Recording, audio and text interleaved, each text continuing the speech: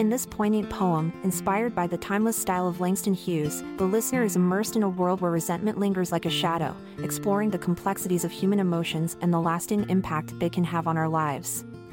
Today's poem invites us to reflect on the weight of resentment and its profound influence on our relationships and sense of self. In the smoky haze of backroom bars, where the blues danced in the air, there lived a weary soul named Joe, with eyes clouded in despair. Joe was a man of 40 years. His back hunched, shoulders bent, a restless spirit trapped within by a life of bitter lament. His weary eyes, like burning coals, pierced through the crowd that night as he watched a pair of lovers, their laughter shining bright. He saw in them the joy he'd lost long ago, in days of yore, and the resentment burned within him, an inferno he couldn't ignore.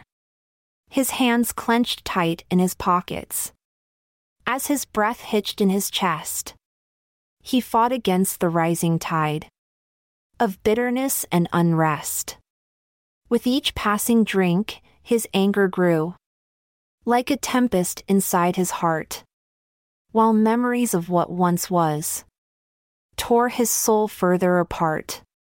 The crowd around him, blissfully unaware of the anguish that consumed his soul, they danced and laughed, carefree, while Joe's world fell into a black hole. He watched as the lovers held hands, their faces adorned with glee, and something snapped deep inside as he yearned for what could never be. With a sudden burst of reckless rage, Joe stormed towards the dancing pair, his body tense, fists set to strike, in a moment exploding with despair. But as he approached, he faltered, his clenched fists now weak and frail, his eyes, once ablaze with anger, now swimming in a watery veil. For he realized in that split second that the lovers weren't to blame. His resentment, a cruel companion, had set his heart aflame. With heavy steps, Joe turned away, leaving the lovers to their embrace. And as he walked into the night, tears streamed down his weathered face, his heart heavy with regret and sorrow. He knew no solace would he find in the bottom of a whiskey glass, or in the bitterness of his own mind. And so, Joe wandered through the city, lost in a sea of his own creation, a prisoner of resentment's grip, in a world devoid of salvation.